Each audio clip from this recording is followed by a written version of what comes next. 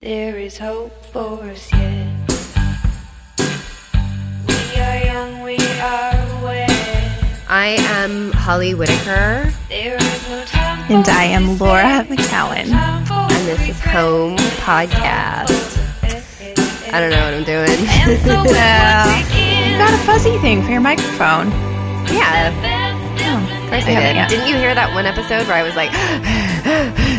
I was like breathing into the microphone. I was never going to let that happen again. Yeah, I did. So, okay. So announcements. What announcements. I don't know. Rate us on iTunes, please.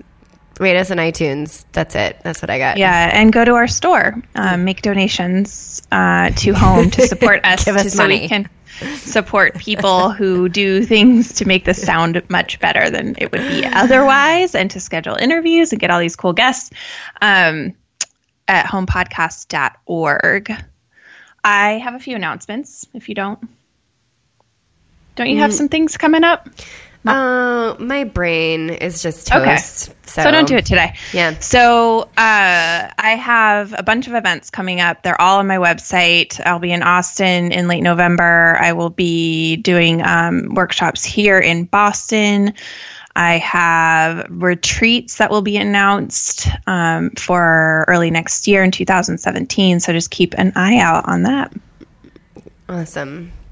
How are you? Let's just roll our shoulders, take a little shake. How you doing? I'm good. I'm really anxious to get off this call because we just talked to Christy, which we'll introduce in a minute, for an hour and 40 minutes. And my daughter is in the other room watching shows, and I'm leaving in like parenting 2 herself. hours. She's parenting herself, but I'm leaving in 2 hours. Well, she's being taken by her dad in 2 hours, and because I'm leaving tomorrow morning early to go to California. So I'm on the road again, and so I'm good, but I'm anxious to squeeze my girl until I won't see her for another week. I get it. Okay.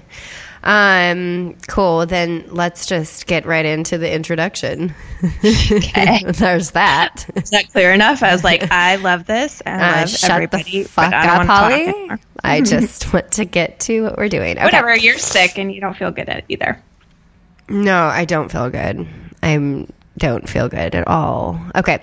All right. So we did what? We we interviewed Christy Coulter. And Christy is our amazing writer friend who is the author of the Enjoli. Enjoli. Like Angelina Jolie all at once. Enjoli. Essay that was published on Medium. I think it was a couple of months ago now, that just went bananas and got published in Slate and Quartz. a bunch of other places, and there were op-ed pieces in response to it. And she finally got this big recognition, which is amazing because she is a fantastic writer. Eventually led to a book deal with a very large publishing house that she had coveted for a long time, and her book's coming out in 2018. So yeah, Christy is great and funny and fun and so smart, and we just talked for a long time. For a long time. She told us about her story. We got to hear all the juicy details about what was going on with that essay and how she got her book deal. And so for the writerly people out there too, this is a fun one.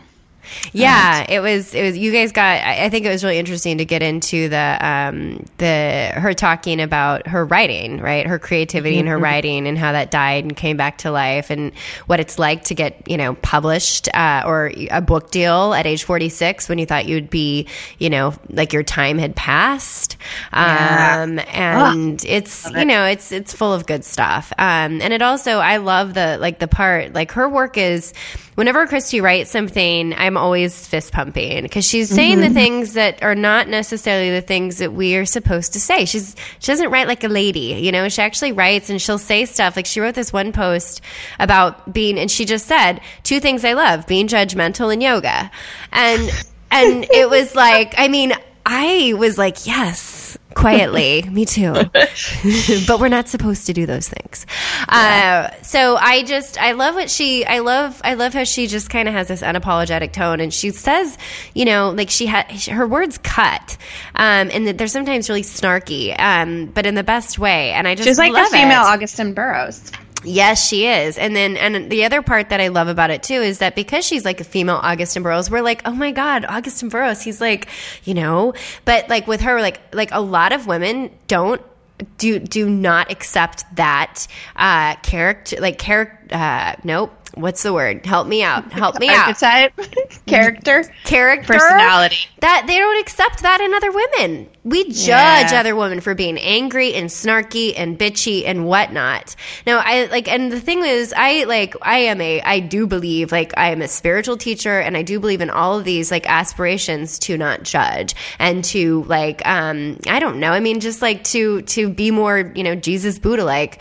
But the reality of it is that this is how we are, and we get to be this way just as much as men get to be that way. And so I love it because when I was reading the comments on that viral post, I saw a lot of stuff that was like, that was just like, you know, she sounds mad. She sounds bitchy or whatever the hell it is. And I just think it's always really funny when we judge other women for being what we actually are ourselves sometimes. So, you know, anyway. Yeah. So here is Christy.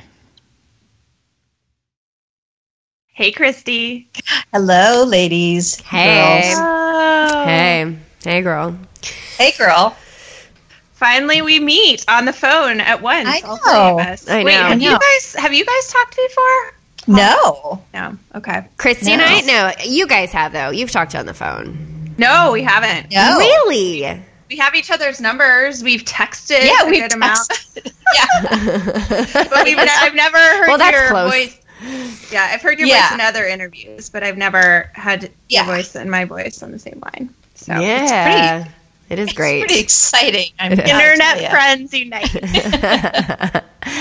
I'm so excited that you're doing this. And I also, and partly because of what we're titling it. Did Laura tell you what we're calling it? No. The Enjoli virus? We're calling it Enjoli virus. Oh, yes. I love that. She did tell me. That's pretty. I wish I thought of that. That's pretty awesome. Yeah. That was awful. Yeah. Cool. Yeah. No, I'm really excited. So where do you want to start, Laura? Because I mean, we should probably take it slow, and do a little back. Yeah. So before we get to the Enjoli virus, we wanted to hear, you know, your story, about your drinking story and as much other stuff as you want to include, leading up to, I want to get to the part where you wrote about in the sobriety otter. Yeah. Like the kitchen floor, sitting on the kitchen floor that night. I want to get to that part. Okay. So take us there. Yeah. Well, so I started drinking when I was like 16 probably. And I was actually one of those really, really super controlled good girl teenagers for a long time who thought, you know, one sip of beer would send me, I don't know, spinning into a den of iniquity or something. So I was very, very careful and paranoid. And then I finally had, I think my first drink was probably a Bartles and James wine cooler. And I was like, ooh, that's delicious. and really, and kind of just kept drinking after that. Like I was like, oh, I don't know what I was so worried about. This is fun. I can talk to boys now. This is great. And I when I look back, I think I probably was always a problematic drinker. But it wasn't like, you know, I had my first drink and like immediately like dropped out of school or something. Like I was very controlled, and the way that I would be for really the most of my drinking career, like keeping up a good front. So I would say that my kind of really I mean, it was always problematic drinking, but it really started to become an issue in my late 30s, along with I think just a growing amount of job stress was kind of the catalyst that set me spinning. Yeah. Why would you say it was problematic, though? Well, it's kind of funny. I read Drinking a Love Story when I was 25 or 26. Mm-hmm. And I remember just feeling this chill go down my spine, even though I didn't drink that much at the time, because everything she described about, watching the level of the bottle go down at a dinner party and things like that, and being jealous that other people were, they had more, that was all me. And I thought, oh shit, this is bad. She is telling my story. And then I decided to ignore that, for another 10 years, la, la, la, la, la. It was problematic because I couldn't stop. I just needed it too much. I couldn't stop thinking about it. I couldn't stop worrying about drinking. And I knew somehow, I wasn't having obvious negative consequences. I never had a DUI, which by absolute just luck. Mm-hmm. I didn't have marital problems. None of that happened, but I just felt like I was stuck in something that I wanted to say. I kind of knew on some gut bodily level that I needed to say no to it, and I couldn't. And so every day I would make and break the same promise to myself. Yeah. And it got to the point that I was worrying so much about drinking that I think that became an activity for me. It was to every day. It's you go to work, you cook food, you worry about your drinking. It's the thing you're organizing time around. Yeah. Yeah. And the more that went on, the more I dug myself into this hole of thinking, well, I guess this is just how it is. Thinking that was going to be my life. And that's what really started to scare me, was thinking that I couldn't change.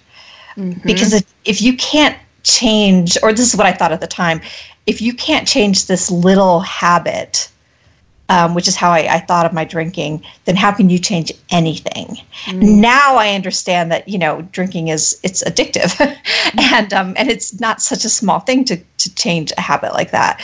But at the time I thought of it almost as though it were well, if you can't stop, I don't know, eating meat, how can you stop doing anything? Yeah, I get it.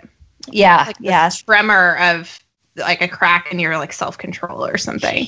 Yeah. And my life in a lot of ways had turned out, I was in a place where I had a really high powered job, was making kind of a stupid amount of money, happy marriage, traveling all over the world. A lot of stuff looked really good and a lot of stuff actually was good. Mm-hmm. But it also wasn't quite the life I had envisioned for myself. I had not written in probably 10 years at that point. So let's talk about that. You went, you got an MFA? Is that? Yeah. Yeah. And then you were okay, I'm going to not write. Yeah. I got an MFA. I had been writing since I started reading when I was 2. I started writing, I think when I was 5. It was as close as anyone's come to probably, being born to write. That was me.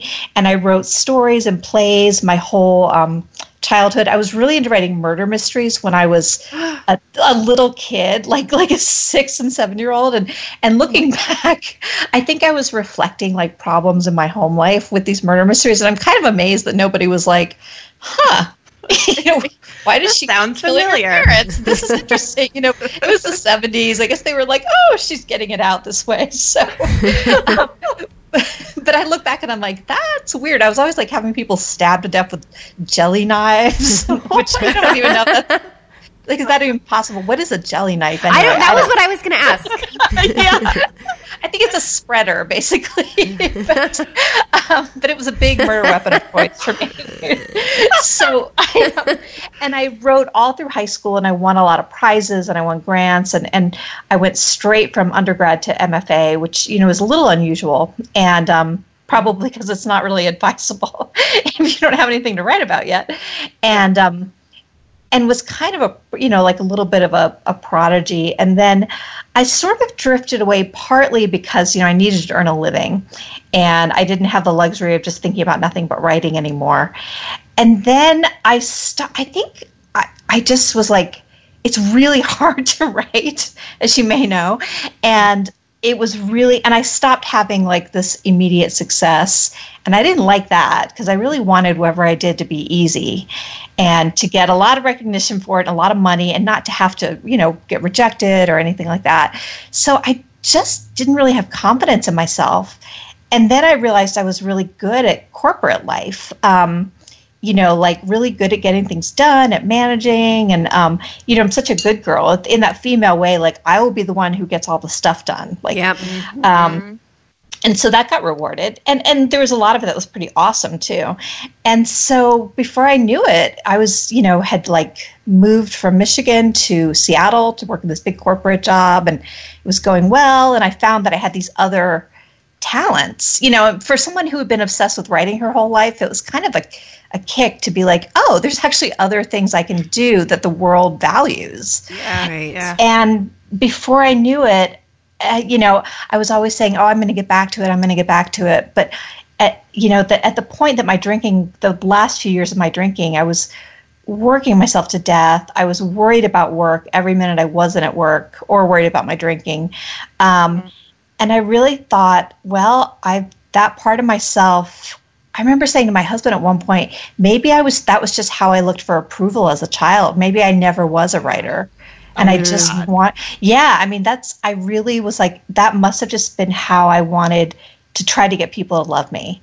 And that was the way I picked, as though I had picked tap dancing or something, and it was, and I really thought that. I think I convinced myself of that. And it wasn't until I'd been sober probably about a year that I started kind of creeping back to it. And now it just feels like, I don't know. I still haven't made sense of the whole path of it. But yeah, I did. Did you, because I totally get this. And did you have, and it's crazy, like a decade flies by and you haven't written anything, and it's like gets further and further away or whatever.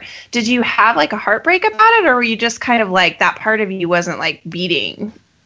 I think I did have a heartbreak about it. It was pretty muted because I think I just didn't have the sense that I could do anything about it, which seems so strange now. But I just thought, well, that's dead. And, it's too bad that it drifted away, but I better find other ways to make myself valuable. Yeah. And so I just kind of tried to let it go. But I would still have that thing, like when I would read a great book, I still get this. When I read a great book, I get jealous.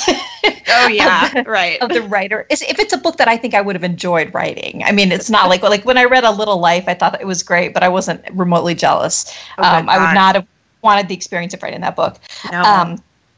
But right? Oh my God. Yeah. And I heard her actually on a podcast recently, and she was so awesome and seemed like just such a great, kind of fairly cheerful person. And I was like, wow. You have very big recesses in your brain where you go into. Yeah. And she wrote it in 18 months.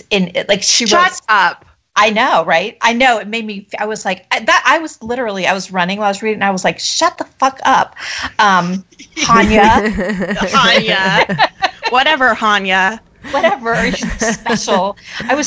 She wrote it every night and then all day on the weekends. And I think she was working a 4-day work week. Oh my and I God. just thought, God, to live in that space for 18 months. I mean, I had a hard time reading the damn thing. It was so upsetting. Very, very hard. Yeah. It was like, I know that we're taking a detour, but I love Anya. No, but this is like, it's so, that book, man, everyone else was like reading it while I was reading it. Cause anyone that was around me, I think I was reading it. It was like during maybe the spring and summer, and the people that were, I don't know what I was doing, but everyone around me was like, can you stop? Oh, I was at the beach. Yeah. It's a great beach. Yeah. Read. And I would just be like, oh God, come on. No. I know. It's like, what is going on? Anyway, read A Little Life, you guys, if you want to, go really down be sad a long time. rabbit hole. Okay. I mean, but so I would feel the sorrow when I would read something really great, and it was like a bone deep kind of sorrow that I just couldn't even really look at. And I think I was just convinced somehow that the first, 20 something years of my life had been some kind of fluke, and that I had to figure out what I was going to be or do. And then at some point I just thought, well, this is it. You better just keep trying to climb the ladder, and maybe someday you'll get back to, and then I would call it like something creative. And I can't paint. I can't really dance. I mean, like, if it was going to be anything, it would be writing. It's like I'm not suddenly going to become a filmmaker or something, although that would be, I would love that. I just shut it down, I guess. Yeah. I should not have done that. Should not have done that. So when you so the end, what did the end of your drinking look like? Like, where what was starting to happen to you? I was starting to have times when I felt like I would get drunk much faster than I used to. Mm-hmm. I don't know if it's like I've heard your tolerance can go up, and then it can just plummet. I was in a profession that was really boozy and involved a lot of like socializing with booze. Mm-hmm. And I would, so I felt like even at work, I kind of couldn't escape it. And I had a couple of nights, I talk about this a little bit in my Otter essay, the Otter essay, where I was in, foreign cities, well, New York and other foreign cities. New York's a little foreign to me. And I was just feeling like I couldn't stop crying. I was in a hotel room after like a long boozy dinner. And of course I would come back and hit the mini bar because you can't just stop at the end of the night. And I just had I just felt this black hole inside me. Just like I couldn't see any future for myself. And it's not like I was suicidal or anything. I literally couldn't envision anything for myself. And it was partly the drunkenness in the moment. You're not thinking clearly, obviously. It wasn't like I felt that hopeless during my sober times during the day. But I was just so empty, and I really didn't think I could change. And I thought, and I was of course lying to my therapist about it, and lying to anyone I could really, just for fun. And you don't even really. I know, I get it. Yeah, I get that feeling of just not really envisioning anything for yourself. Like, is this it? Is this it? Yep. That's what it was like. And especially because I was living this life that, people would say, oh, you're living the dream, or you live a charmed life, just because I had a glamorous job and all this stuff. And I just remember thinking when they would say that, like they didn't mean anything by it, but it would enrage me secretly because I thought, you have no idea how bad my life is. Yeah. And just because I make it look good for you. And so at some point I realized, and this is, getting toward like what's in that essay too, that I had to stop wanting to stop drinking. Like I kept doing all this stuff to make myself not want to drink anymore. And then and when I tried moderating, of course, with the usual results, right, that it was a huge amount of work. It was no fun at all. And then I would fail. And, one day, I guess I'd had a couple of stints where I would go a night or two without a drink, and it seemed like a huge deal. And then I would think, okay, I've proven I can do it. And then I go back to my old habits. And my husband was out of town for the week, and I somehow I woke up that morning and I had just a horrible headache from, what didn't seem like it should have been that much wine the night before. And I just was like, I just gave up. And I thought, this is it. I'm just not. And I think at the time it was like, tonight, I will not do this. And it was the hardest day of my life. Just getting through that day. And it was a Saturday. All I did was like stuff I liked all that day. I had lunch with my friend. I think I went to a movie. It wasn't like I was suffering. But I was just utterly terrified. And it got to be around, 9:00 that night, which is usually when I would have a drink. And I I just didn't know what to do. And I was faced with the fact that here I was, someone who had all these sort of inner and outer resources. And this is what was bringing me to my knees, that I wanted to drink a certain liquid. Isn't that weird? It was so weird. If you've been like raised or have come up in the world thinking, that you're empowered and you can do things, that is like a really humbling moment. Yes. That I did not care for, frankly. And I thought, well, what am I going to do? And I did. I just sort of knelt down or sort of sat down on my haunches on my kitchen floor. And I just said, you're just going to sit here. And it was just so awesome. My dogs, or I only had one dog at the time. My dog was out of town.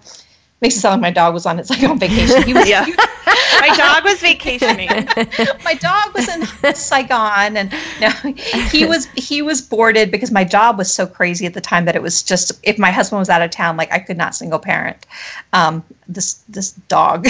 So I was all alone, and it was just the best thing. And I just sat there for 15 minutes, and I just kind of thought, you have to get through this one night, or it's just all over for you if you can't do this one night. And then I just, I finally got up. I think like 10 minutes had passed. Oh my God. I wanted it to be that an hour had gone by and everything was fine. And then I just kind of just walked around my house. I had like one of those tall, skinny houses, a lot of stairs. And I just kind of wandered around and looked at stuff. And eventually I went to bed, and the biggest thing that had kept me from stopping, I think, was this fear of not being able to sleep without alcohol. Yeah. And it was huge. It's funny, they always say it impedes sleep, but one thing I've noticed that I do, that I think a lot of people, alcoholics or people who drink problematically, do, is think that they're special somehow. So it was like, I thought, well, that doesn't apply to me. Like my biology was completely different. So I did sleep. I was actually exhausted by the time I went to bed, and like waking up the next morning and just feeling like it was almost like if you're having an operation or something and you're dreading it, and then you wake up and you're like, oh, it's done. It's done. Yeah. I woke up and I was like, oh, you did it. You actually did this. And then I immediately thought, oh my God, how do I do it again? Yeah. I know. Yeah, you wrote, I just pulled up the article, this was like the sentences that made me reach out to you and contact you and ask you to be my friend. You said, but the difference was that then I'd been trying to kill the want, and now I didn't give a fuck about the want. Now I only cared about killing the yes. Yeah. Yeah, that's right. I remember when you reached out to me. It made me so happy. I'm so but glad it was you did so – I am too. It was so good because you said it so perfectly, and in a way that I hadn't really, killing the yes. Like, you're not going to want to not, at least I didn't. You're not going to not want to drink. Right. At least for a while. Yeah. I mean, that was what and I still don't know what finally made me just come to terms with that. But yeah, I wanted, because I was so highly competent and could get a lot of things I wanted, I really wanted to be like, oh, okay, I'm done. Mm-hmm. And I just had to realize that it was going to suck, that it was at first going to be really hard. And I just had to use pure willpower. And I didn't have faith. I didn't have this faith that, oh, it's going to get better. I mean, I had read a lot on blogs and things at that point by people who were like, oh, my life is so much better. But again, I thought, well, they must be special, or I'm special, but we certainly don't have anything in common. Mm-hmm. And those people can quit and have really great lives, but I'm just going to probably quit and maybe not die, Yeah. Quit and be still miserable, but yeah. Maybe even more miserable. Right. But like virtuous, or, I mean, I really did at the time think, at least you'll know that you're not doing this anymore. I didn't understand that my life was going to be a ton more pleasurable without alcohol, because I couldn't have been drinking since I was 15 or 16. How could I know? Yeah, I didn't have anything to compare it to. I mean, glamour I associated with drinking, travel, drink in the many corners of the world. And I just couldn't see it. So yeah, it really became about gutting it out. And think that's, there's a part of me that thinks if you have to gut some things out, maybe it's a sign that you shouldn't be doing it. Like, I don't know. I went, what do you call it? It's not wall climbing. When you do like indoor. I think it is called wall climbing. Wall climbing. Okay. Rock climbing, but rock climbing. It was bouldering. I went bouldering last year because it sounded like it was closer to the ground than it was. And I had to kind of gut it out because it was really scary and hard. And I remember thinking, well, you don't have to gut this out again. You could just say, bouldering wasn't for me. But not drinking, I had to gut out. And I think it was so worth it. But yeah, that was probably my pivotal moment when I realized that what I wanted was not, what I thought I wanted was not really that important. Yeah. Can I stop you and go into, because for me, Laura, it hit her in this way where she got it immediately. I don't know if I still get it. When you say killing the want versus killing the yes, can you talk about that and explain it and explain it? Yeah. So sorry. Can you explain that to me? Can you help me? I was giving in so easily to, I would have this desire to drink, and I would think to myself, no, you should resist this. And then I would think, why are you punishing yourself? You had a hard day. You have a really hard job. This is a wonderful art that the vintners practice. I would come up with all these reasons why to say no was actually to punish myself. And wasn't it that if the want is there, you were waiting for the want to be gone? Yeah. I wanted the want to go away. So I tried, therapy and acupuncture and tons of yoga and on all this stuff, which is all great in and of itself, that just didn't kill the want. And I think I was waiting, I used to say, once I've dealt with my anxiety and depression, then I won't need to drink anymore. And I finally realized I had to actually stop drinking to deal with my anxiety and depression. It was kind of like that. I had to do I had to actively say no to something that I wanted that most people seem to be able to handle. It's not saying no to heroin where hardly anyone can handle that. It was saying no to this thing that was a huge part of my social circle and my life, and just trust, although I didn't trust, just wait and see what happened. So I had to kind of flip it on its head, I guess. If I'd had some moment where I'd been threatened with losing my marriage or losing my driver's license or something, maybe that would have done it for me and I wouldn't have wanted to drink anymore. But I never had that moment. Yeah. I just had this slow kind of erosion of my whole soul, I guess. Does that help a little bit? Yeah, it does. And then when you, so I want to go in a little bit then on how, so you did that without the trust that it would get better, and without the and also without the, you said it was, you didn't, it's not even that it would get better, but you said there was this lack of optimism about what it would be like without it. How do you fucking do that, right? How without the big bottom, and then also without the promise. How do you do that? I think for me it was almost this horrible fear that I wouldn't be able to do one night, and even though I had done nights here and there before. But it was, it almost was like proving something to myself. I thought that it would just be maybe the rest of my life I would be sad.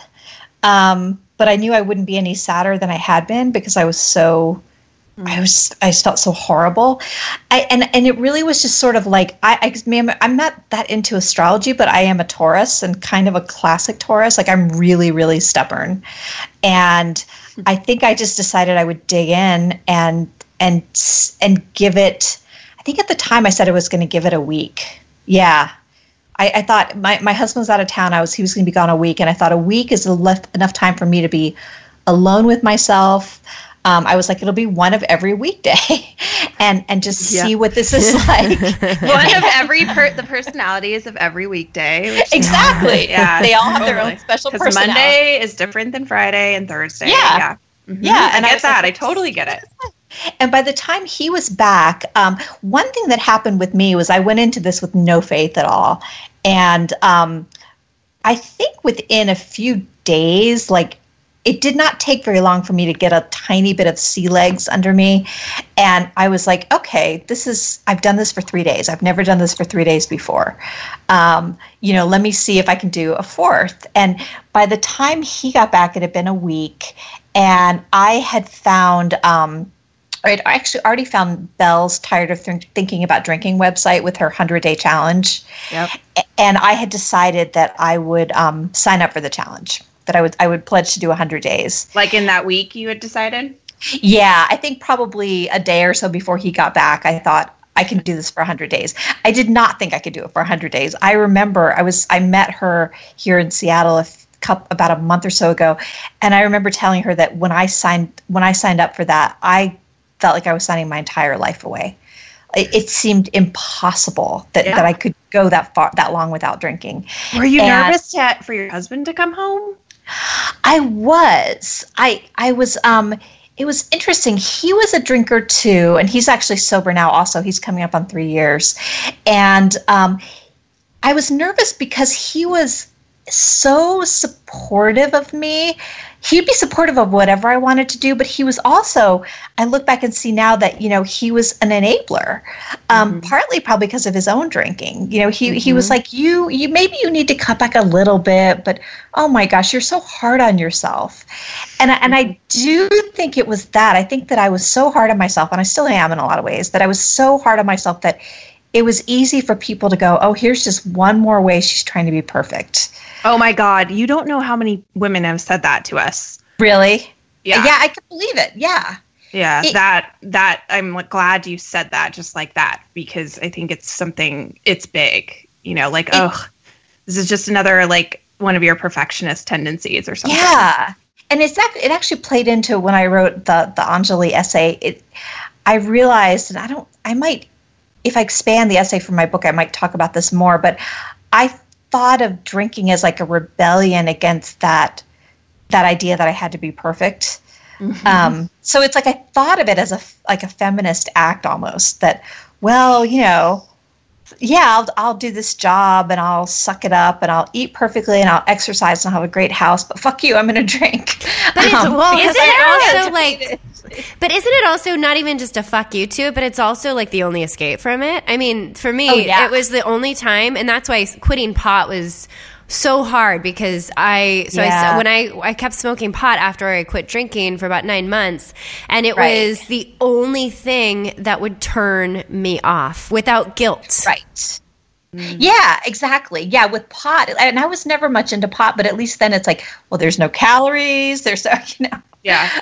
I mean, it was like, it really felt like the only thing, it was the main way I could shut things down, because it's like you're literally chemically changing how your brain is processing information, or something like that. But yeah, and so I really did think of it as this perfectionist, as a way of, this is my vice, this is my way of not being a perfectionist, which is great if you're a normal drinker, but like if you're drinking a bottle of wine a night, like you need a different vice. There's a lot in the world. You can pick another one. And so I was worried that I knew he wasn't going to try to get me to drink, or, these things you hear about people sabotaging their partners. But I didn't want him like watching me too closely. Mm-hmm. In case you change your mind or something? Yeah. Like I wanted that kind of autonomy. And that's why I kind of wanted to get some time a few days under my belt first. And I also didn't want him minimizing, because he'd minimized in the past, because I encouraged him to minimize it. Yeah. And so I think he came home and I just sort of said later, oh, by the way, I'm like 6 days sober or something. And he was just like, that's fantastic, because he knew that it was important to me. Yeah. And that's awesome. Yeah, and he kept drinking for a while. I think he stopped drinking at home. He'd go out for, for drinks with friends or something, but it was really kind of the end of the road for both of us. I think he had the same sort of feelings that I did about, like, this is not the way I want to really live my life. And I think he was completely done within a few months. And now neither one of us, we talk about this sometimes, can imagine going back, because things are it's just so much better like this. Yeah, I have so much to ask you about. Like, so first, what I wanted you to talk about what you did in your social circles, because I know a lot of people that have, like, my story was much different. There were a lot of people who were like, you should never be drinking, and all the people around me would not drink with me anymore. So but that wasn't your story, and it's not a lot of people's story. Right. Which I think adds something to it. I mean, not everybody, a lot of people, still wanted to drink with me, like work people and stuff. I had lots of different departments of people that would think different things. But so I did deal with that a little bit, but how did you deal with the social stuff and your friends, and like, how has that changed for you and your husband too? Yeah, it was, I definitely didn't have, I don't think people knew that I drank as much as I did, because I would kind of control it in public, and I did more of my drinking at home afterwards. So it was awkward. I mean, I kind of went into hibernation for probably at least a month, where I was never a big, like, go out person anyway. I'm kind of an introvert and kind of a homebody.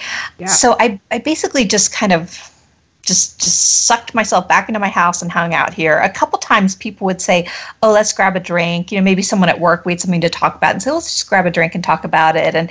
And I would go along, because I was okay being in a bar. And I look back and I think, like, maybe you shouldn't have been in a bar, but it felt all right. And I would just sort of say, oh, I decided I'm doing this online challenge to quit drinking for 100 days. It's almost like I'm doing the 30-second plank challenge or something. Yeah, or the whole 30. Yeah. Exactly. There's always something that's not too revealing. And actually I think it's good advice for people. Like, if you don't want to say, like, oh, I felt like I was dying inside, so I quit drinking, you can totally lie. You can just be like, oh, I saw this thing in Self magazine and I'm doing it. Maybe don't be that specific about the magazine. But they're like very general. Yeah, can I see the article? No, it doesn't exist. But I would, so I told most people something like that. And then I told a couple of close friends. I just said, yeah, I'm just taking a break, and they got it. I did have to go. I remember I've been sober for 3 weeks or something like that, and I had to go to this huge social event for work. And I worked in publishing at the time, so I worked with a lot of authors who they like to drink, especially when they're on, like, nice junkets. This is a big party sort of thing. And I was sitting at this table, and I just looked around and people were just lit. I mean, it was a long party and people were drunk. And I was chatting with the guy next to me. He was an author, and he was drinking water. And somehow I just took a chance, and I said something like, oh, I don't know how it came up, but I mentioned that I was 30 or 40 days sober or something. And he said, I'm 16 years sober. And yeah. And I just don't ever see there's no reason to drink. And I felt like, he'd been put next to me for a reason. He was just such a nice man, and just we didn't have that much in common, but suddenly we did. And I started opening up to him a little bit, about, like, oh, okay, just to let him know that I wasn't just doing this on a whim.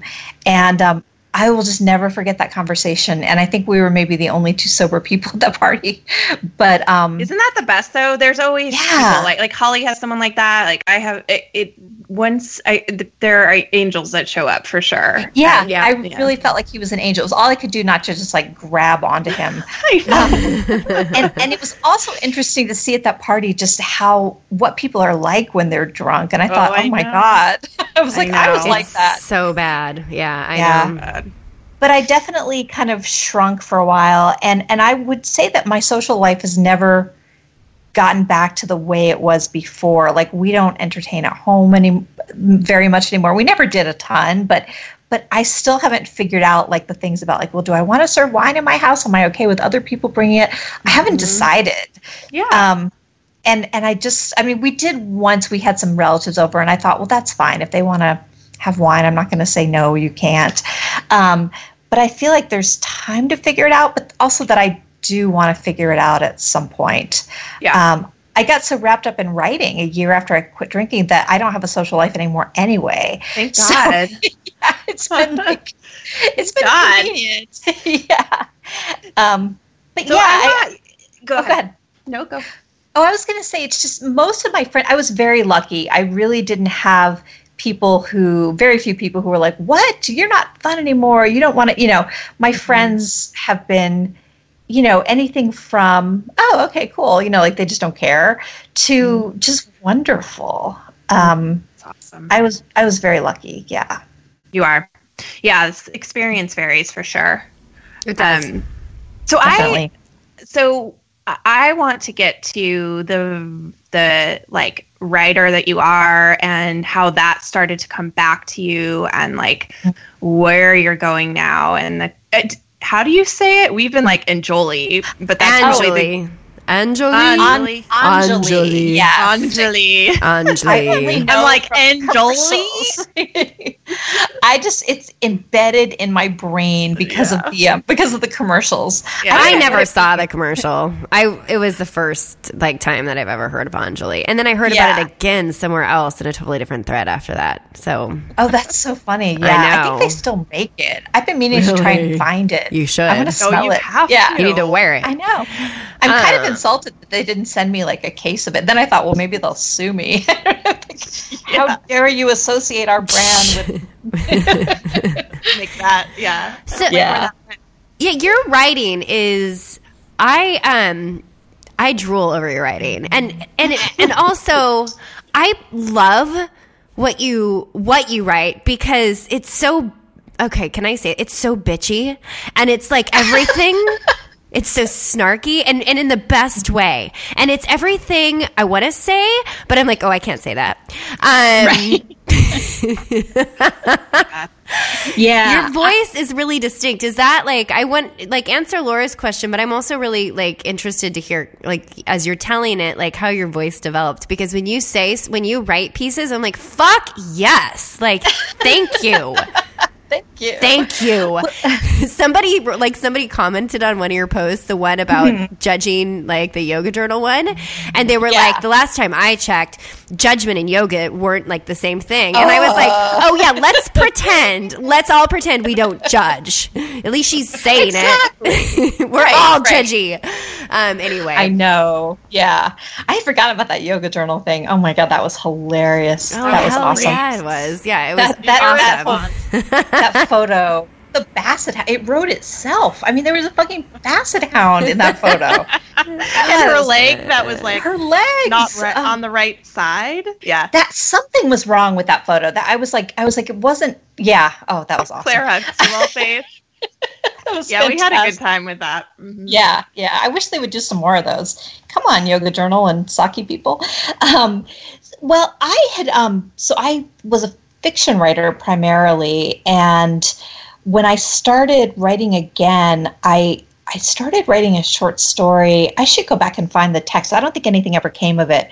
I never finished it, but one day I just thought, oh, I guess I'll just see. I had a line in my head, and I just sat down in a cafe and I wrote a page, and that was huge for me. I'm not a fast writer even now, but in the past, I really wasn't a fast writer. I mean, I could agonize over a line for hours.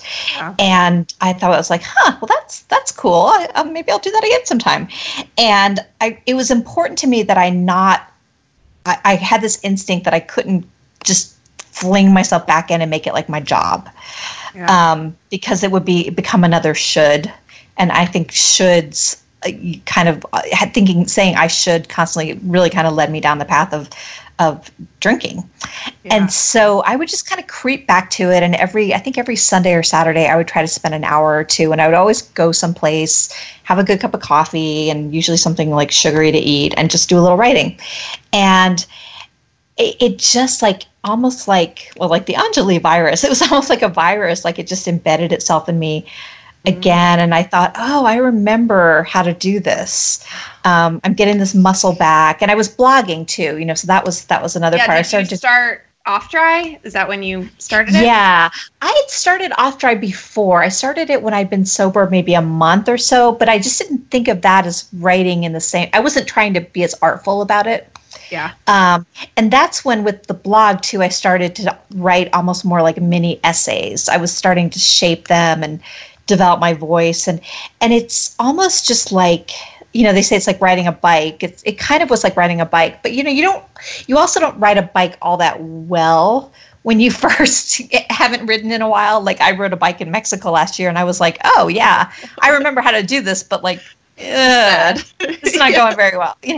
I'm kind of scared and the roads are really bumpy. And so, yeah, it was really clunky, but it just felt, that was the moment when I felt like I was really coming back to life. I was really happy at that point to be a year sober. I had no regrets. I was thrilled, but I was like, okay, you're starting to become yourself again. And it was like just this unthawing process. Yeah. And I also had the sense that was the right timing, that I couldn't have done it any sooner. That I had to have just this year of just living and learn and reading a lot more again. I mean, that had a lot to do with it because reading always sparks writing for me. Did you lose your ability to read like with your drinking in some ways? In some ways. I mean, I think I still probably read a lot more than the average person. But yeah, I mean, I would try to not have a drink until I was done reading for the night because I would just kind of not do it. Yeah, I just couldn't do it. Yeah, I would read the same page over and over or something. Yeah. Especially because I tend to read, relatively ambitious stuff, I guess. So you have to pay attention. Yeah. So I just started writing, and then it's funny when I the first thing I published as an essay was this thing called Girl Skulks Into a Room, which is about my one and so far only AA meeting. And that was a blog post. And then, so good. It was so much fun writing that. And when I turned it into an essay, I remember I said to my husband, I was like, it feels weird because I'm just not an essayist. And in that moment, I remembered that when I was in my MFA program, there was this big award called the Hopwood Award that they give at the University of Michigan. And I won it my second year, and it was for an essay. It was not for my fiction. But I'm not an essay writer. Right. And I was like, oh, wait. I was like, oh, I guess I was an essay writer.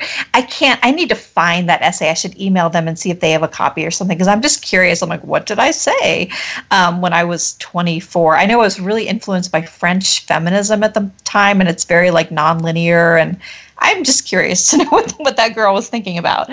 But because might seem kind of funny now. But so I started, I published that, and that got what I thought was a huge response on Medium. I mean, it was for the time.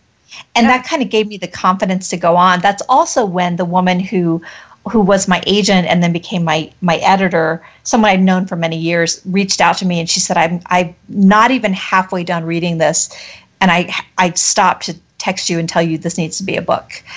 And I was like, whatever. I was like, God, Daphne, yeah. And she's the one so that's kind of what started the ball rolling on the doing a whole collection of essays that she was. And how long ago is that? Like that was about a year. That was just over a year ago. Yeah. And she had been working. I mean, she's someone who had worked in books for her entire career. We'd worked together in publishing. I was like, well, it's not like she doesn't know what she's talking about, But I just even thought, do I want to spend all this time thinking about drinking and my past? I wasn't sure I was up for it. And so we kind of waded in, and the idea was she was representing me, and the idea was we would have enough material together to, put together a good package for a publisher. And so I put myself on a schedule more or less of doing like an essay a month-ish. Okay. 4 to 6 weeks. We'd meet. She's a fantastic reader and editor. We'd work on it. And then sort of, and I've been writing a novel for 2 years. also in parallel. Really? There's also my novel, which I love. I love my novel, and I can't wait to get back to it. Now that I'm writing this essay book, I'm kind of, as a practical matter, I've set it aside for a little bit. But so we worked on these essays, and then I think around, probably toward the beginning of summer, she actually took a job as an executive editor for our Strauss and Giroux. Yeah. And I remember our texts, and you were like, I'm freaking out. Yeah, I was like, I don't know if this is good or bad. And, I think I might have lost my agent, but maybe an editor at a major publishing house. I don't know. I was so freaking out. And she was like, and I was like, are you going to abandon me? And she was like, when have I done that? We've known each other for 10 years. And I was like, I don't know. There's always a first time. And she was like, I mean, they're going to buy you or sell you. She was committed to, I'm not just going to be like, well, bye, see ya. And, but they're starting a new imprint there. And it took them some time to think, like, what did they want their imprint to be? Will it have nonfiction at all? Blah, blah, blah. But then, right around the time that I published Enjoli, that was kind of when it was starting to come together. And I had a meeting with her, I think it was the week after it published. And, we sat down and she said... Did she know you were going to publish that? I told her I was going to. Yeah. Okay. And I kind of just said, hey, because we had talked carefully about, let's not publish too much, but here and there, while we're getting this together. And part of me was like, I felt like writers are the most impatient people in the world with other people. We're patient with ourselves, I think. But I was like, well, I kind of wish this was moving a little faster. And I thought, well, maybe this will, you're always like, is my agent going to get really just more interested in someone else than me or too distracted? And I thought maybe this will move things along. And I had no idea, how big it was going to be. But so she did know. And she was out of town. She came back and we met and she said, we sat down and after the usual like chit chat about each other's nail polish color and stuff, she said, so, we would love for you to be part of the Farrar Straus family. And I just burst into tears. Oh, God. I just started crying.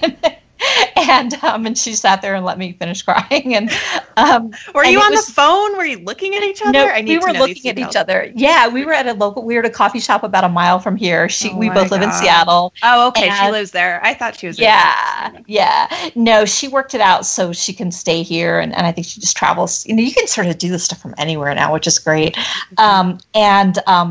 And it was just, and we sort of talked about the, like, here's how it would work and when we think we'd publish and all this. And because we both had worked in publishing, we got really into like cover details really quickly. Yeah.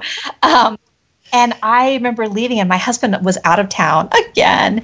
And I walked outside to my car and I just felt, even though by that point I knew, it wasn't like I knew for sure it was going to happen with that publishing house, but I was getting inundated by agents and editors and I was like, well, clearly because of the essay. Because of the essay. It was like the floodgates open and I thought, well, something, it was clear to me I was going to publish a book with someone somewhere. But if I had a conversation with another friend 6 months before where he had said, well, who would you want to publish with? And I was like, well, duh. I mean, Farrar, Straus, and Giroux, like that's any literary writer in the country would, want that. And so the fact that it was actually happening and at this age when I thought it was all over for me, I mean, because I had drifted away. I had thought if I wasn't famous by the age of 25 or 30 max, that it was over. I'm 46, and I had just started writing again 2 years ago. And it's a crapshoot. The thing is, it is not like I'm not diminishing my talent or my hard work to say that there's a way that this could never have happened. Mm-hmm. It is a lottery. And there's way more good work out there than gets published. And so I just kind of walked around. I went to Sephora, actually. I was like, I don't know what to do. The same thing. That's what I did. Yeah, I was like, I don't know what to do. So I went to Sephora. I just started putting stuff in a basket, mm-hmm. and I was trying to call my husband, and I texted him and I called him, and then he called me crying. He was, God. Yeah. I think he cried more than I did. He was so happy for me. And I came home and I started, and I don't know if you guys, I think you've seen pictures of my house, but my living room's lined with bookshelves. And I started pulling off for our Strauss books from the shelf. Just I would look for the little insignia or imprimatur or whatever you call it. And I made this little stack, and it was like, Joan Didion and Michael Cunningham. And when you posted that to Facebook, I was like, oh, that's when I had my meltdown that I wrote about. Yeah. Oh my God. I just Joan sat there. Didion, I hate her. I know. I love you, but I hate you. Right. If it's any comfort, I think that was like an old book, but I don't care. I know. I just stared at it, and I couldn't tell anyone. Like these things. It's so funny. Publishing is so slow. Like the contract only took maybe 10 days to come, and then I had to do my due diligence and everything. So I was doing it, without an agent at this point. Yeah. It was probably a month before I was able to actually announce it. I told my husband, I think I told my best friend, but and it was just killing me. It was just absolutely killing me to be like, it would be like if you got engaged and you couldn't tell anyone or something. It felt like that moment. I remember saying it felt like the day that I got engaged to my husband, I walked around feeling like this whole future just opened. And that's what this felt like. And it still feels like that, honestly. I'm like, I'm sitting here going, oh my God. There are times now I'm back in the slog that I'm trying to actually write the book. Writing is still hard. I have all my worries and fears that I like to tote around with me, but I just feel so lucky. Oh, there is one thing though, is I immediately became convinced that I would probably die before the book ever came out. Or that publishing would stop. Yes. That too. You're like, the industry's going to stop. I mean, I was no like, books will be Or printed. the world ends, right? The world ends. I mean, I really did become seized with all these things of like, well, wait a minute, what if like my head gets cut off, or what if the world ends, or what if the publishing industry falls apart? And I'm, like right now they seem silly. In an hour, those fears might not seem silly again. I've always funny how that happens when you really want something so Yeah. bad. It's absurd. I mean, I felt that way when I was about to quit my job. I thought the phones were going to stop working, the banks would stop working, I wouldn't be able to get money, like all these institutions, like the world was going to fall apart, basically. But it was real. Like I didn't sleep for a week. Yeah. It's like this feeling that like something truly catastrophic is going to happen, and it can't, because everything is about my book, like what about me? But I was really freaked out, and I still kind of, like half my therapy sessions now are like, well, what if I die? Well, what if I, and she's like, I don't know. She's just like, I don't know what to tell you, Christy. Like, you probably won't, Yeah. But it is that like, so one of my favorite movies is Bowfinger, the Steve Martin, Eddie Murphy thing. And Eddie Murphy plays twins in it. And one of them is this movie star who's incredibly paranoid. And he's in this cult that's kind of like Scientology. And one of the things they make him repeat is, there is no giant foot trying to squash me. Right. And I think he literally thinks it's a giant foot, but it's like my mantra that there's no giant foot trying to squash you. Yeah. And I just don't quite believe it. I know. No, So tell us about sorry, Holly, I'll let you go, but don't tell us about the book. Like, I want to know like, the name of it and when it's coming out and what it is. Like, is it essays all about sobriety? Is that just one essay of many? What is the deal? Yeah, it is. It is a book of essays that's all in some way about like drinking or sobriety. So it's not a memoir, it's not a narrative memoir, but it's kind of almost a memoir in essay form. I think of it as if you were to look at just different angles of this topic. It's called, tentatively, it's called Want Not, which is now the the title of my Sobriety Otter essay. I was like, maybe I should call it something different. Although Sobriety Otter is probably better for search optimization. Which is always the most important thing. And you can tell you work at an internet company. Exactly. I was like, SEO, huh? But and actually what we realized is that there actually is a novel out there called Want Not. My husband read it a few years ago and loved it. And my editor was meeting with an agent when she happened to see it on his shelf over his shoulder, and she was like, fuck, because it's always nice to have a title that isn't already out there. But so it may change. But I wasn't that into this title, but then she was really into into it, so now I'm really into it, and now there's another book out there. I don't know. Mostly I'm just very resentful of that author for writing his book sooner than mine and calling it Want Not. But it's all about drunkenness and sobriety. But really, I think it's like that thing about wanting and not wanting. I have an artist friend, Deborah Baxter, who's just amazing, and she had an exhibition and a book she wrote that to go along with it called "Wanting is Better Than Having," and I love that phrase, and I don't know if I agree with it because sometimes I think wanting is awful, but then not wanting is not really an option either, right? Right. And so, at heart, I feel like my drinking and my sobriety are about wanting and not wanting. And so that's kind of what the essays are about too. Yeah. And it's really about, I mean, there's a lot of humor in them. I think it's fairly scathing. Like Holly said, you are, I mean, that's what I loved about your writing so much is that you are like funny. Like I literally read this. I had never read anything of yours. I read the Sobriety Otter post or whatnot. And I was like halfway through and I'm like, I immediately need to find you on Facebook and friend you and send you a message. and I've never really done that with other writers that I can think of. And then you called me afterwards.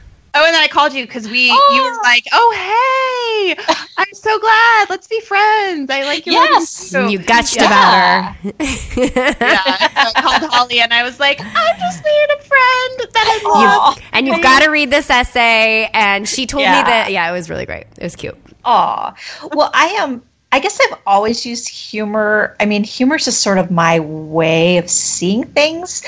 Like I've always found things that are funny, which is probably how I got through like a lot of my childhood because I always thought something was funny and it was like, well, you might as well stick around to see if something else might be funny at some point. And I guess I'm also something about being sober has made me like, I definitely have a tendency to be self-deprecating. Like there's sort of a self-deprecating wit, but I don't want something about sobriety has made me less self-deprecating and more likely to deprecate others. No, I don't really mean that, but to call it like I see it, I suppose. Yeah. And I guess a little less in need of being liked by everyone, which is That's kind of handy for me.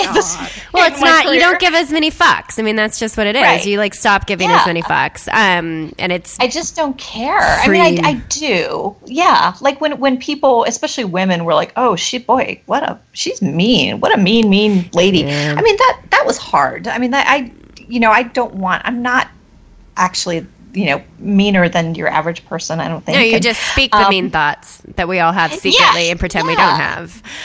Yeah. And I, and there's also this thing that, when you write an essay, like that's not the truth. An essay, it's nonfiction, but it's crafted. It's showing a part of yourself in a deliberate way with things left out and things put in. And, but yeah, I just kind of don't care. It just makes me able to sort of use my voice, which happens to be fairly blunt. And the writing is better that way. I mean, ultimately, I'm a dyed-in-the-wool writer. The writing's better that way, so that's what I'm going to do. And if there are consequences, I will deal with them, or I will make a choice that at times that, okay, I'm not going to be as blunt here because I don't want to deal with the consequences. I mean, there's stuff I haven't written about because I don't want to deal with the fallout of my own life. That's right. I might change my mind someday. But yeah, it's all about the work. And but it was kind of tough when I think some of the blowback from women was not what I had expected, but it was tough. Yeah, I want to talk about that. So let's talk about Enjoli. All right, so that essay, there's so many different parts of it that I think are really important to highlight. One of my favorite parts of it is when you're talking about what we think we need in order to the fact that we think alcohol gives us an edge. And there's a whole bunch of other stuff to it, but like one of my favorite parts is this when you say that's the summer I realized that everyone around me is tanked, which is true. But it also dawns on me that the women are super double tanked. That to be a modern, urbane woman means to be a serious drinker. This isn't a new idea. Just ask the Sex and the City girls or the Flappers. A woman with a single malt scotch is bold and discerning and might fire you from her life if you fuck with her. Best line in the entire essay. A woman with a PBR is a cool girl who will not be shamed for belching. A woman drinking mommy juice wine is saying she's more than the unpaid labor she gave birth to. The things women drink are signifiers for free time and self-care and conversation. You know, luxuries we can't afford. How did you not see this before? I ask myself. You are too hammered, I answer back.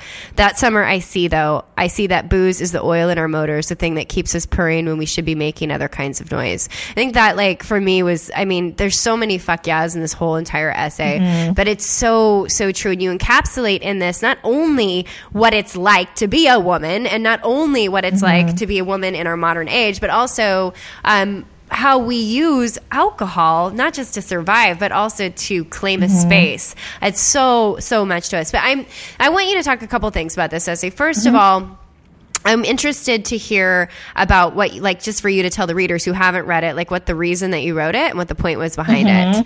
And then the second thing, I really want to hear about the biggest, like, the feedback that you got from women and what was most surprising about it. Because, like, there was an op-ed taken out. Like, there were actual literary pieces written in response to this. Yeah. Well, oh, yes.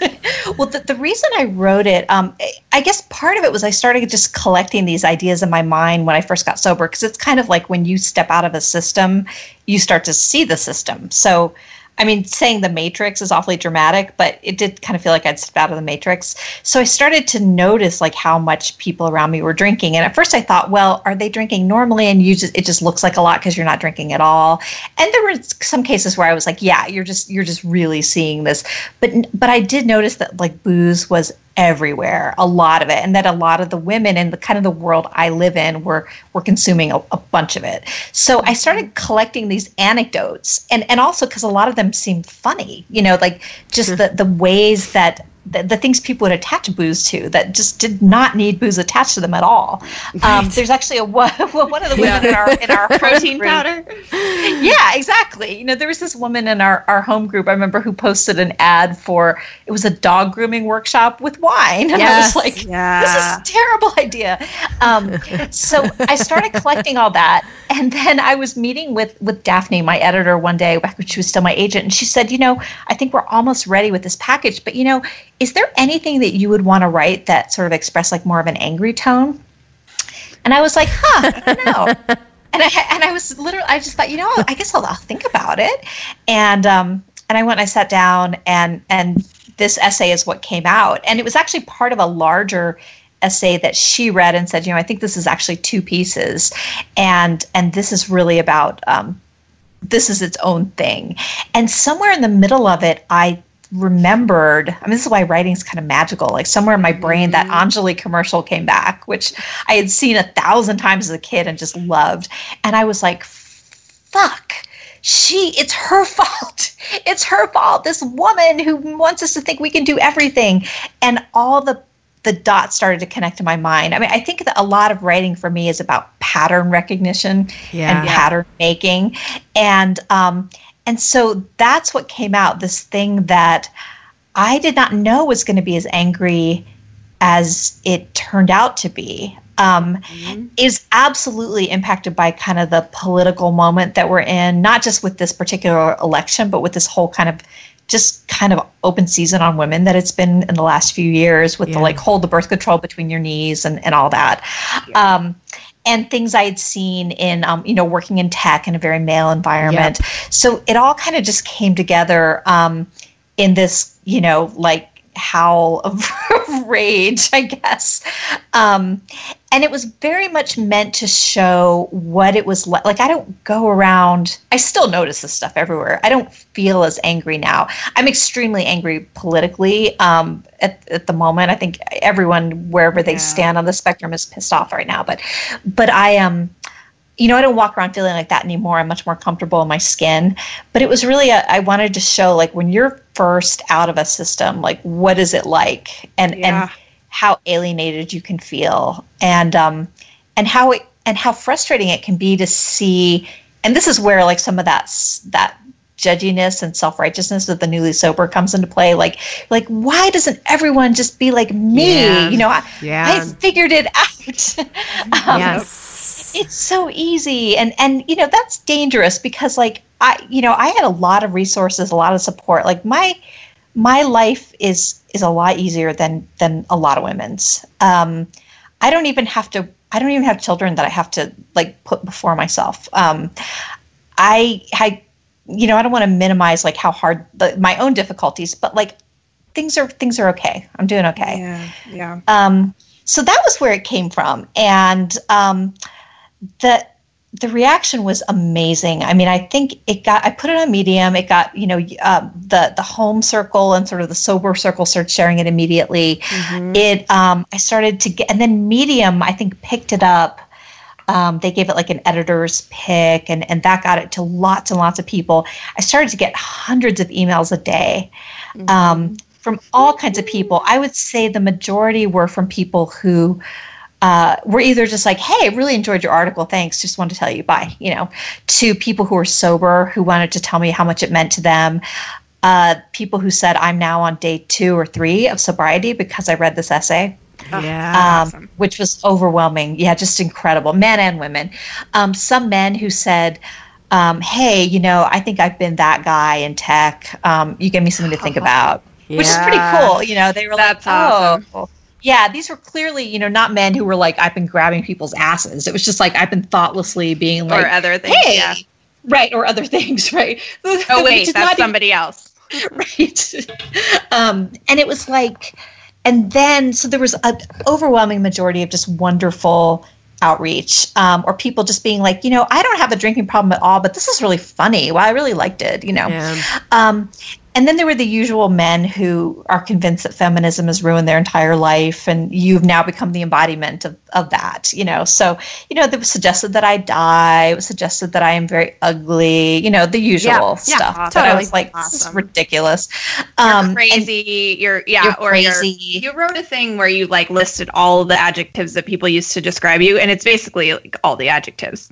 Yeah, You got exactly. everything. Mm-hmm. Yeah. And I actually set up a Google filter to just take, because I was like, I quickly was like, you could read all of these, but you probably shouldn't, because I think it's bad for your, like, I know those men are out there and like they can just go and just do their little thing.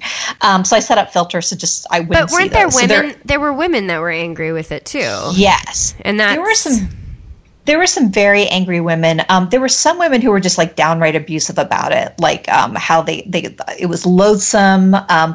Other women were, I would say the biggest issue women took was with the tone.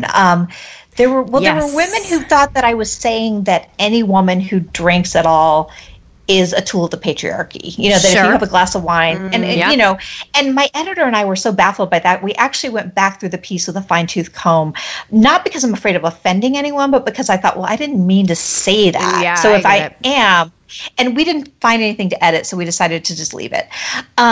There were women who thought I wasn't being supportive of women because I was telling women what to do. So I kind of get this. It's a circular argument, but it's kind of like, well, aren't you just one more woman telling women they're doing something wrong? And I was like, well, I mean, I guess I kind of am. But I'm still, I mean, I guess my response to that was, I'm still going to tell you. Yeah. What, How can what I think. not do that though? I felt like you were calling out a system more than you were calling out women. That was my intent. It wasn't, hey, women, just suck it up and don't do what you think is making your life easier. It was like, we have a really sick system here. I mean, but definitely there were some thoughtful women who, and some not so thoughtful women, but some thoughtful women who were like, I just feel like you are mean and you are blaming women for this problem. There were some women there was a piece in Slate that was actually kind of weird, where she was like, well, why do men get a free pass here? And I was like, this is the first time in my entire life anyone's accused me of giving women a free pass. My husband was like, oh my God. And it was like, she was like, well, she should have written about, there was kind of a lot of that, like, why didn't you write about men's drinking too? And I was like, well, because I am ready to about a man. Yeah. No, and I'm not really interested in men's drinking that Well, much. I thought that one of the things that comes across sometimes, and I don't know if I don't know if you felt this, but I think sometimes women, I was talking to a friend who read Glennon's book, and she was mad at Glennon at the end of the book. And I was like, were you mad at her because she wouldn't forgive Craig? Were you mad at her for being angry? And she was like, I was mad at her for being angry. And I think sometimes women are really hard on women for being angry. She was like, I just wanted her to forgive him. I just wanted her to do the thing. And sometimes people get angry at us for being unapologetically angry. Just be nice. Just stop being mean. And so I'm wondering if you felt any of that, because that's what I saw when I read comments and feedbacks. There was definitely a lot of that. Women were uncomfortable that I was angry. There was some, like, if you, like, being supportive seemed to equal approve of any of my choices. That, if I should say, well, I get why you're drinking so much, and boy, maybe at some point think about doing a little bit less of it, but they didn't want that kind of, like, you are playing into someone's hands here. And it did make people feel judged. And there were some people where I was like, the way they talked about drinking, I was like, okay, you're talking around something in your own life. But yeah, there were other people who were like, I drink maybe twice a week, a glass or two of wine, and I feel like you're saying I shouldn't get to do that. And that you're mad at me for that. And that I'm not a feminist. I think some women felt like I was saying they weren't feminists. And I think you decide if you're a feminist. Yeah. So it was hard, but the negative emotions, people definitely were kind of, I mean, again, a minority, but there was some judging about that. There was also some talk about privilege, that it sounded like I was, financially stable. I'm white. I'm a professional. And what I had to say, and I did respond to a couple people about that, was that was a deliberate choice. Like, as I'm building a writing career, I want to be authentic. That is who I am. Yeah. I am not a mom. I'm not, I'm living a pretty privileged life. And I think about Joan Didion, and like, she never hid that stuff in her writing. I'm not trying to be, I always say to my agent, my editor, I'm not trying to help people. I'm trying to be a great writer. Yeah. And you are, but that's only how you can be. Like, I mean, the thing that I think is just, this is going to happen because it was successful and it hit a nerve, and like, you're going to get everything. But I don't know, that type of argument, like going to the feminism thing, the line I keep thinking of, that resonated with me the most was when you talked about, it says, who said anything about fairness? This isn't about what's fair. It's about what we can afford. When we can't afford this, we can't afford to pretend it's fine that everything we do or think or wear or say yes or no to is somehow wrong. We can't afford to act like it's okay that girls can do anything. Got translated somewhere along the line to women must do everything. Yeah. We can't afford to live lives.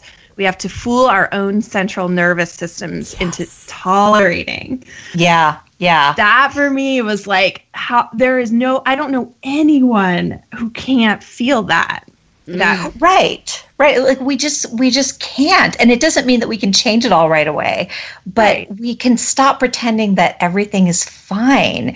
And you have to start by, like, admitting to yourself that everything's not fine, which sucks. Like, I don't want to do that either.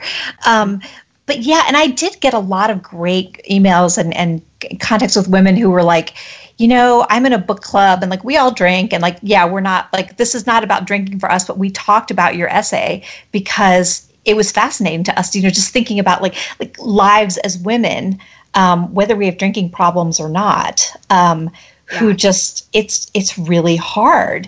And the other fun thing that happened was I got a lot of letters from people who were just in other systems where people don't drink. I heard from Mormons. I heard from, like, Muslims, people who just have never really had a drink their whole lives. Or this one woman who had she'd been brought up in some kind of religious sect that was pretty tight knit. And when she left the church, just seeing, like, what secular life was like. I mean, it kind of resonated for people about this idea of getting outside of a system and being being like, oh my God, I had no idea it was like that, which was really, really cool. But yeah, I think that there was the sense that, I totally get it that when life is really hard, we want something to take the edge off. I still have my things I do to take the edge off. Drinking and drugs are not one of them, illegal drugs. And and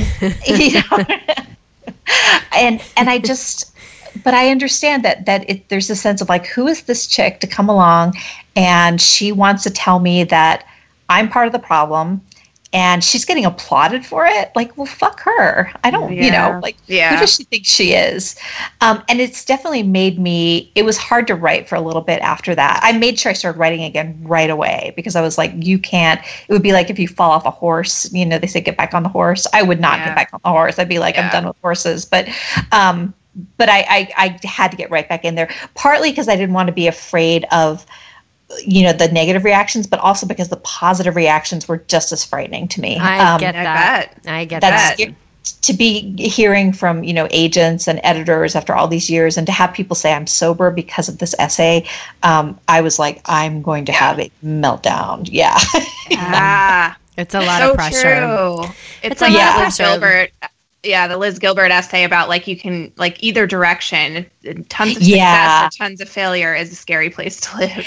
Yeah. And then of course there was the like, well, maybe this is the high point, which maybe it is. I don't know. Like maybe nobody will ever like anything I write again. Every possible like way to twist this into a bad thing, I took. I've explored them all, and I've ended up in a place where, and I felt like I had to be extra super double nice to people who I would meet online because in case they would think I was a bitch, like I was terrified of anyone thinking, bless you, that I was angry or humorless or and now I'm kind of just relaxing a little bit because you can't just you can't like have that many personas. It was kind of like how I had my drinking persona and my other persona. I can't have, like the woman who wrote Enjoli and then the real me because they're the same person. Yeah. Well, I, for one, cannot wait for your book and just for all the things that you're going to do and write until then. And I can't wait for I'm hoping When's to the finish release date? The release date is for now. Things change, but it's early winter 2018. Awesome. I have till the end of May to do a final manuscript. So my plan right now is to finish drafting. I'm probably about 60% of the way there. Finish the rough content by the end of February, have a couple months to do deep revision. And then I really want to get back to my novel. I'm hoping to find a home for that too. And I miss it so much. I don't always love like spending my entire day thinking about wanting and sobriety and drinking. I want to think about like fake people that I made up in my head. Oh my God, I feel you. I can't wait to write about fake things. Oh, I love writing about the fake stuff. And I'm talking to agents about finding representation for that. And that's exciting because it means someone, to work closely with me on that and help me. I don't actually know how to write a novel. I have no idea what I'm doing. Essays I know how to do because you can see the end at the beginning. Yeah. So probably early winter 2018. It's going to be so weird. It's going to be awesome. It's going to be awesome. It's going to be awesome. And are you still working full time? I am. Is that hard? Crazy hard, or is that like whatever? It's challenging. What I keep telling myself is I've got this far doing it. Yeah. I've been writing all along. At some point, probably something will have to shift, but I feel like this would be the worst time in my life to make a drastic change because things shifted. I can't tell you what a relief it was after I was away the week that things really blew up with Enjoli and like Nico Case and Dahlia Lithwick and people were talking about it. Oh my God. And I was just freaking out. And to come back to work and just be like, I know what I need to do. I know these people. I've known some of these people for 10 years. They were like, oh, are you famous Christy today or regular Christy? They were sort of teasing me. It was an unbelievable relief. And they've been great to me and very understanding. Like I may do a sabbatical to finish the book, and that's been they've been wonderfully understanding. So yeah, I'm going to keep at it for now. Also, there's just not the kind of money involved in literary writing that people seem to think. Everyone's been like, are you going to quit your job? And I've been like, no, because I like to have a home.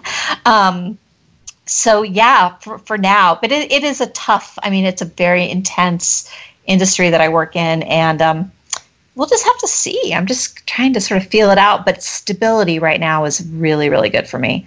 And time constraints. I don't always need, I think if I were to have 8 hours a day to do nothing but write, like that could fall apart really, really fast. Yeah, I can tell you that it's harder. Yeah, you're doing it now. Right.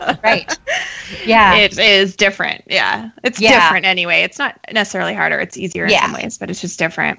Yeah. Okay, this went almost 2 hours. Oh my God. It's an hour and a half. Such a yapper. Hour and a half. Yeah. Well, it was awesome. I really enjoyed it. I love to talk about myself. So. Anytime. Yay. Well, we'll have you on again when your book comes out. When closer to the book comes out. Yeah. And I will do everything to promote it, and love having you in our circles and as a friend. So cool. I love your writing. I love your writing. Oh my God. I feel like you say the things I want to say. That means a lot to me. It really does have a community that gets it, that's it's like just to have anyone reading at all, honestly, is more than I ever expected, but especially people who are like they get it. That's what it's all about, really. Yeah, it's so true, and I totally support you, and I love it. Keep it coming. And your website is off. I will. What is your website? Is it Off Dry? My blog is Off Dry. I actually have a website that's just christycoulter.com. Okay. And there's links to all kinds of stuff I've written there, fiction and not just drunk stuff, sober stuff, all kinds of things, all the things.